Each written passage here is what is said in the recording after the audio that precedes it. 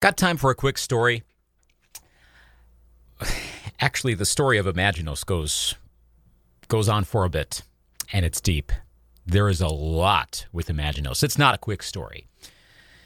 Imaginos came from the writings of Sandy Pearlman, very key in the history of Blue Oyster Cult.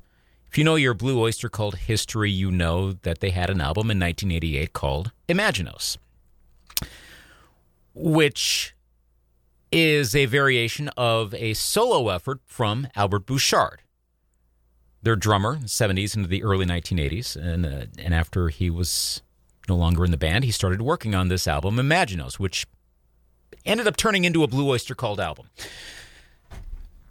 You definitely want to read up on it. There's a whole lot of background on this, and that's just the album creation part, to say nothing of the story of Imaginos, which Albert Bouchard revisited with Reimaginos, released on November 6th of 2020.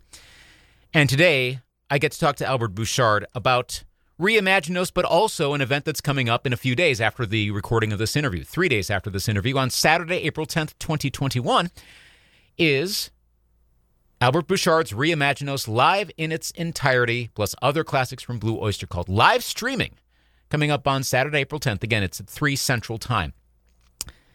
And we're talking today to Albert Bouchard about that, about Reimaginos, about a whole lot involving this, which is a fascinating musical and lyrical and historical entity. Let's start with the album.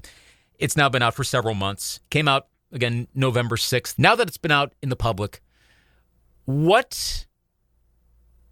how do you assess the album now that it's kind of lived with others listening to these new versions, new arrangements for several months? Well, I think that the hardcore fans who've been urging me to do something like this for many years, like over a decade, have been saying, "Oh, please, do your version of this album." For them, I think that unsurprisingly, they really like it. But what's crazy is that like all kinds of other people that normally don't even like my stuff like this, because I think it is so different. And also the guys from Blue Oyster Cult, they all like it too. It's like, oh, you really did it this time. They weren't that happy with the other one, so they like it, Yeah. And so that is a revelation. I think that for me, it's very gratifying that I'm going to get to do this live for the first time ever. I played. Oh, let's see. What did I play? Well, I've done some live streams from my living room, and I play a song here and there. Not the whole record. And when I was in some other groups like the Brain Surgeons, we did Frankenstein and I Am the One You Warn Me Of, I think. We did a version of Astronomy. This version of Astronomy is... Oh, let me turn this off. My mail is telling me you got mail. Okay. Okay. So this version of Astronomy, I think, is very true to what Sandy wanted. So I'm very, for Astronomy especially, I would say Astronomy and Imaginos, the song Imaginos, are both, I think I'm very pleased with how they came out. And, I was going back to the tracks today. I'm going, there's not that whole lot on there. It's pretty simple. It's like, okay, wow, maybe there's something to that. Maybe I tend to make things too complicated, but for whatever reason, people really like it. The record company, Decco, is they're absolutely delighted by the whole thing. So it's the reaction has been great. It's been great. I created a Spotify playlist to kind of A/B the songs that were on the '88 version and this version, which of course is not all the songs that are on this version were on the Blue Oyster Cult '88 release. But it's interesting going back and forth, and of course Blue Oyster Cult fans have probably got them all, recorded in their brain at this point. They've heard all of that. But as I was prepping for this, I did a back and forth on it, and it's obviously, as you mean, you're the guy that did it. You know that some are pretty similar. Some are more are rearranged such that you're like, wow, that's a different version. What was the ultimate driving force in coming up with these arrangements? And I'm sure you've talked about this a bunch, but what was the core driving force in coming up with how this was presented versus the other version, which of course was from your original version that got turned into the Blue Oyster Cult '88 release? Yeah, to be honest, every single song I started with I put the track of Blue Oyster Cult's version up there, and even something like "Girl That Love Made Blind," which was not on the original release, it was recorded for that album. So I took all of those songs and put them up there, and I at first attempted to work with those arrangements and just replace all the instruments and most of the songs it didn't work for. It worked for Del Rio's song. It worked for "I'm the One You Warn Me Of," very similar. It's those arrangements. I think that's the thing, is those arrangements are very solid. You could play them on any instrument, it would still work. But, something like "A Girl That Loved Me Blind" was so slow that you really needed these synthesizers and keyboards to fill it out. So I had to find a way to make it fast, but yet stately, and that took probably a couple months just to figure out what to do. Once I figured out what I was going to do, it was really easy to do it. But Black Telescope was another one where it was originally workshop of the Telescopes, and that I tried to do it like that, and I was like, this is I don't know. I don't even know what the melody is supposed to be here. What can I do? And then I started looking at the songs and saying, oh, well, this is obviously sung by a sailor who's talking about his experiences, and so it needed to be like a sea shanty or an Irish reel or something, It's funny because sea shanties are like all the thing right now too. You didn't even know you were recording that, and now your sea shanties are all over the place, it seems. I know, that's really weird. I don't think that it was me that did it, because it's I recorded it in January or February, I guess, of 2020, but it didn't come out until November, so it was like, the sea shanty thing happened in the meantime. It was like, oh man, right. Somebody got my idea. Well, you're riding the wave. It all works out. And on that note, actually, of Black Telescope and Blue Oyster Cult, I was watching the 2 videos of that, and probably pretty much self-explanatory. But I'm always fascinated by the music videos that anyone releases off of their projects. What was the creation? What was like the idea, like with the Blue Oyster Cult one? It's you in different settings. You got the beard and the goatee and clean shave and all of that for both videos. What was the storyline, the generation of that? Okay, both videos were inspired by actual movies. Okay, so Black Telescope was inspired by the Jack Black movie "Be Kind, Rewind." With Jack Black, and I guess it was Mos Def, I think. Great movie. One of the great Jack Black movies. But yeah, because he's hit or miss guy, Yeah. He's either totally brilliant or, then you've got Nacho Libre, and it's like, okay, what the? Yeah, that's true.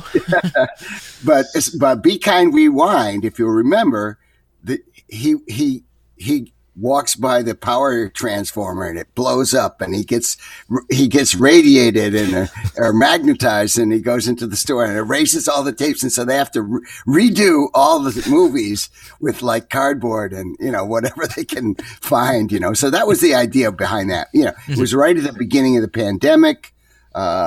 We weren't going outside at all, so everything was coming in cardboard. So we had piles of cardboard. The whole apartment was filled with cardboard, and making little boats, and we made like 4 little boats, and we just kept making things until finally we were like, okay, I think we got enough stuff, and we then my son set up the lights and started doing all of that. We had a green screen. I had a green screen outfit, which was too small for me, so so it was not zipped up in the back, and I'm just like sticking my moving the boat around and stuff. It was fun. It was great. And then video for Blue Oyster Cult was inspired by the German TV series Dark.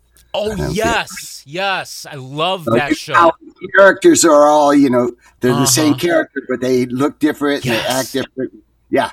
Oh my gosh! Now that you mention that, I totally see it. Yes. And it starts out with the watch, right? And it's like that's it.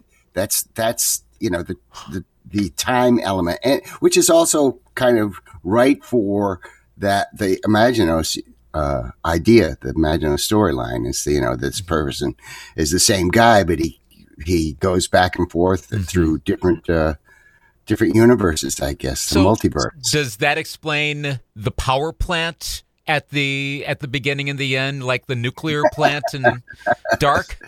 Yes. Okay. Good. Now that makes all the sense in the world. I'm gonna have to show my wife that video because she was the one that got us started on Dark, and we watched the whole thing, all the episodes thus far. Totally inspired by that. I binge watched the entire series. Ooh. All the seasons and everything. It's a good one. Yeah. So it's complex as heck. Oh my gosh. Oh yeah. And then they have all the if you go online, you can see all the the charts. Of, trying to keep track of it all. Yeah, there's so much there. Well, okay, and speaking of complexity, but good complexity, the whole Imaginos story and the background of it going all the way back. One of the things I like about working in music radio is that it's kind of like a continuing music education. You being a music educator, you know something about that. I was a music ed major in college, so anything that I can do to keep learning is good. So as I'm researching this, and I'll be perfectly honest, my Blue Oyster Cult knowledge pretty much is the big hits. So diving into this and going, wow, there is a lot here. And it is definitely an education if you want to learn about, if anyone's watching this going, there's so much more to get out of this. If you, and speak from the perspective not only of the person that was one of the main creative forces, but also as someone who's a teacher, well, how would you recommend if someone wants to get into the whole Imaginos arc, everything involving this and how not only the story, but also the recorded output, where would you recommend they start? Reimaginos. That's where the story starts, in 1908 or 1808 rather, 1808, and it continues into the future that is not even here yet. So, but that's there's supposed to be 3 records. That was always the plan. It was going to be 3 double records. It was like each record was going to have about 75 minutes of music on it. And so I'm in the middle of recording the second one, which is now Bombs Over Germany. And a lot of it focuses on this mirror, this thing that was created by some alchemist, and probably in the 1500s or something, or the 1100s or something. It's like I don't know exactly when that happened, but it was Sandy was very much into alchemy and the concept of that, and also the whole thing about occult societies and in the 19th century, and how that played into what happened in the 20th century. So and we still have that kind of stuff. We have this all these weird conspiracy theories, which I personally I don't discount any of them, but I feel that if you get too deep into that, it's not healthy. But, yeah, there's definitely a lot going on there for sure. I also listened through the demo version that leaked out a ways back, leading into the '88 version, and then leading into this one. Can you say that there is any version of any song that you'd point to and say to either the prior 2 versions to say, that one really captured it, or do you feel like you really got everything with Reimaginos? Oh, I don't know. There's a lot, Sandy he created this multiverse, seriously. And, what would you say? What's the definitive Spider-Man movie? Yeah. I don't know, maybe the first one, So if that's the case, in Imaginos, it would be Blue Oyster Cult, because that was the first song that was written for Imaginos. Right. What are the fans liking most off of Reimaginos now? Again, a half year into this, what are they responding to the most?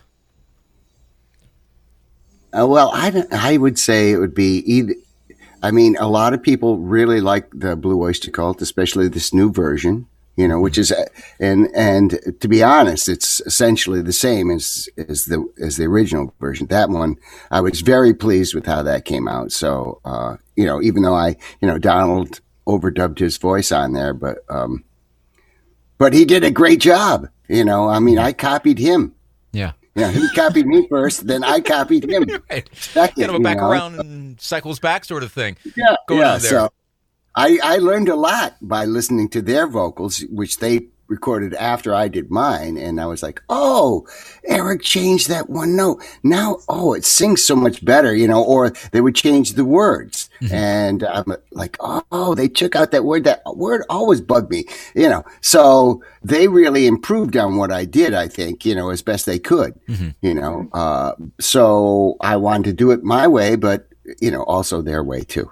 So on the 88 version, I was reading on it, and I love knowing, like, when was this recorded with this and who did this. I'm like hardcore liner note type. Yeah. But from what I could gather, and maybe if I dug a little deeper, but I'll just ask you as long as I got you here in a Zoom interview, what from your original version survived to the release in 1988? What was on there that was originally recorded intended for that? I would say almost everything that I originally recorded was there. Okay.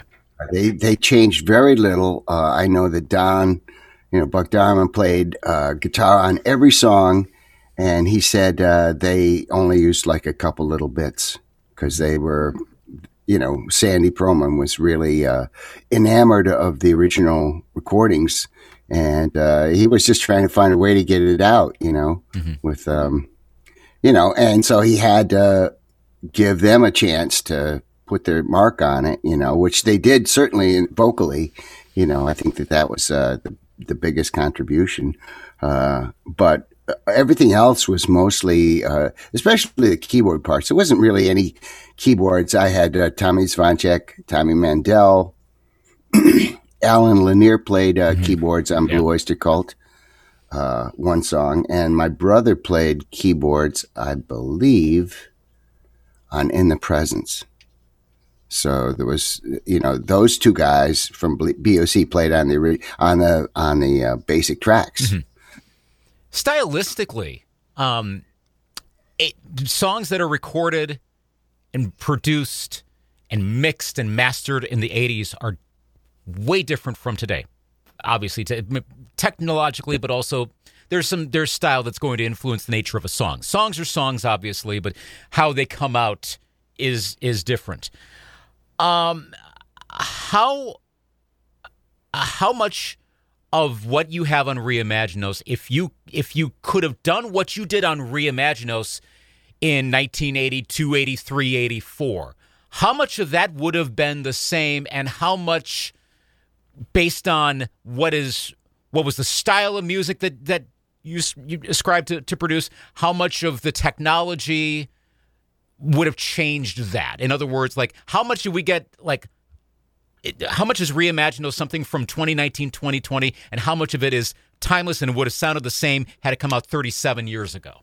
Well, if I had, if we had what we had, it wasn't really so much the technology. It was that my idea was to out Blue Oyster Cult, mm-hmm. Whereas when I did Reimaginos, it was, I approached it more like a singer-songwriter kind of a deal where, it's closer to the Eagles than mm-hmm. Blue Oyster Cult. Seriously, because there's a lot of acoustic. Every song has got an acoustic guitar for a rhythm guitar, whereas I think only Gil Blanco was the only, and that didn't make the final album anyway. But that was the only one that had acoustic guitars, and I think it was played by Buck Dharma, and then I think Mark Biederman, who played on a bunch of the other songs, he played on that. And he's like, how'd you like that? And I'm like, I never heard it, man. I Nice. never heard it. It didn't get mixed. So I don't know. It could be great. I mean, they couldn't even find the tapes until like about 6 months ago. Oh, wow. Yeah, 8 months ago now. Yeah. They finally found the tapes. It was Sandy Pearlman had them, but they had never, his cousin finally got around, who was his heir, his only heir. So she finally got around to going out. She was paying, Sandy's royalties were paying for rent on the studio, so she wasn't getting any of his money. And so she went out there to deal with it, and she found this mountain of tapes. And so I mean, and now people are saying, well, you should get a hold of those tapes and see what's there and remix them. So that's that's definitely a possibility. But for now, I'm concentrating on my other projects. I'm making a record with the Dictators, cut a few sides last summer, and they're just coming out now. So and we're starting to do some more. I've got another space rock record that I'm working with Michael Moorcock on, and I'm doing this Reimaginos too. So yeah, it'll be a while before I get to mixing that stuff. How much? Definitely possible. Cool. That's something to look forward to. Obviously, how much do you think delving into Imaginos to do Reimaginos has that changed your artistic approach with everything else you just mentioned? In fact, and going into the second album, etc. Did that change at all your musical perspective at all? And go, I'm going to keep trying this because I tried it on this by going back into it. Yes, but I got to back up a little bit. I've done 2 records with Michael Moorcock, okay, and it's a trilogy. It's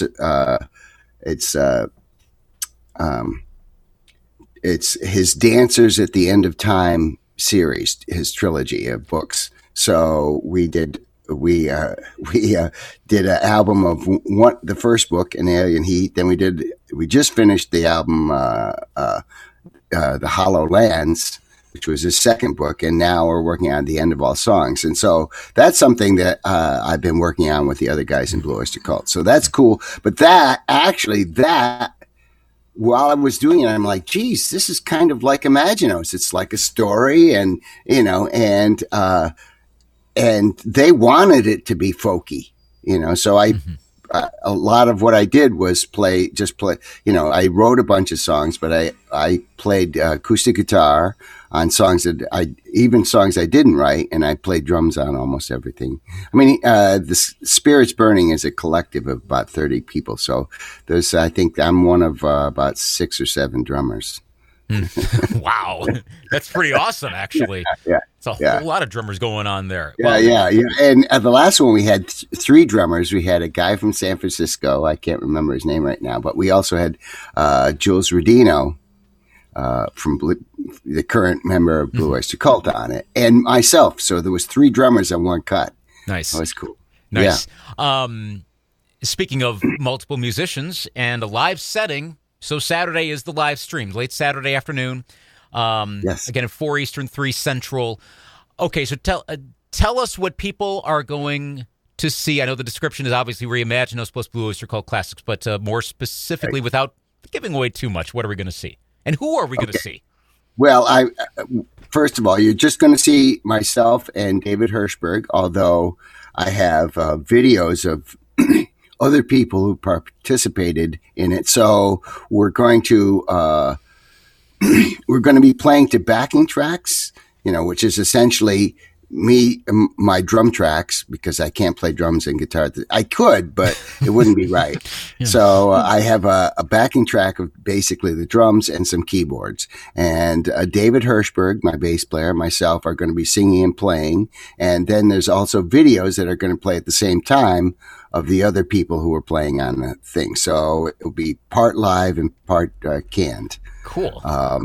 Now, as far as the Blue Oyster Cult Classics, I don't, we might use backing tracks. We might not. It depends upon, I think we're going to give the audience a chance to choose what songs we're going to do. We're not going to do we're not going to play Godzilla.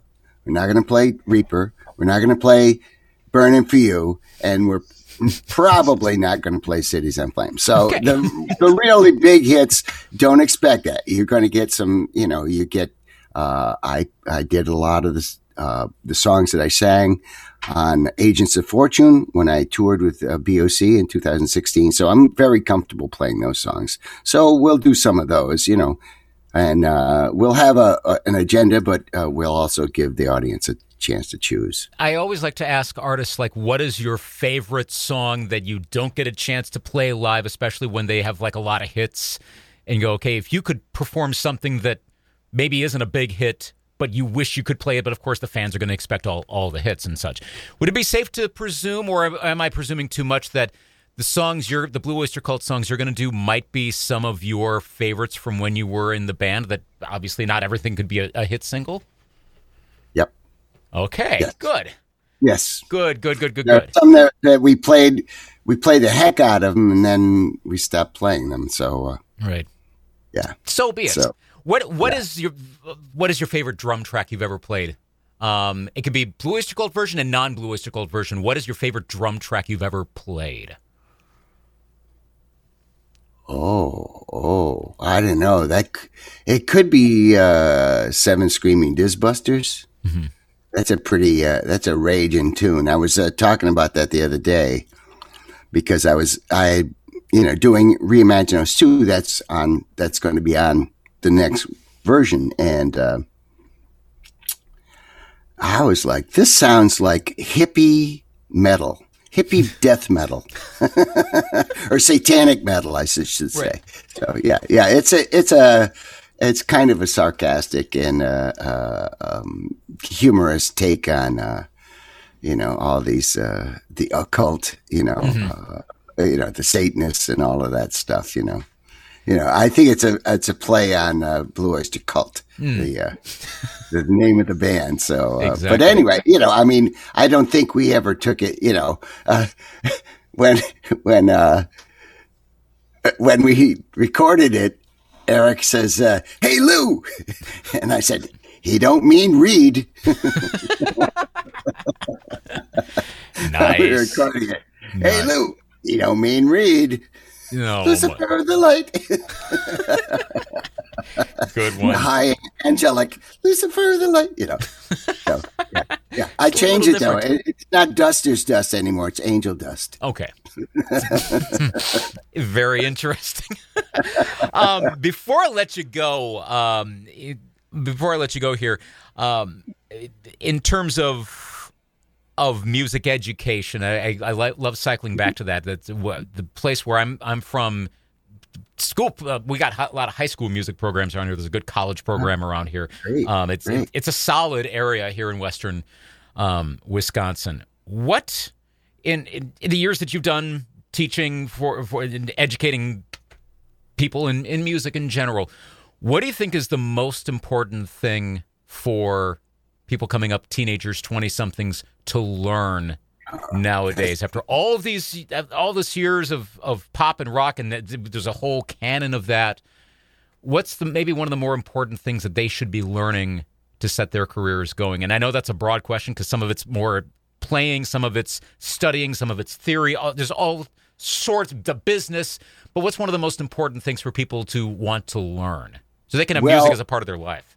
It's not a bad thing to be educated about music, but as Adam Neely has correctly pointed out, most of music education, most of music theory is pretty exclusive to white German. It's not very inclusive, so that's a part of an issue with that.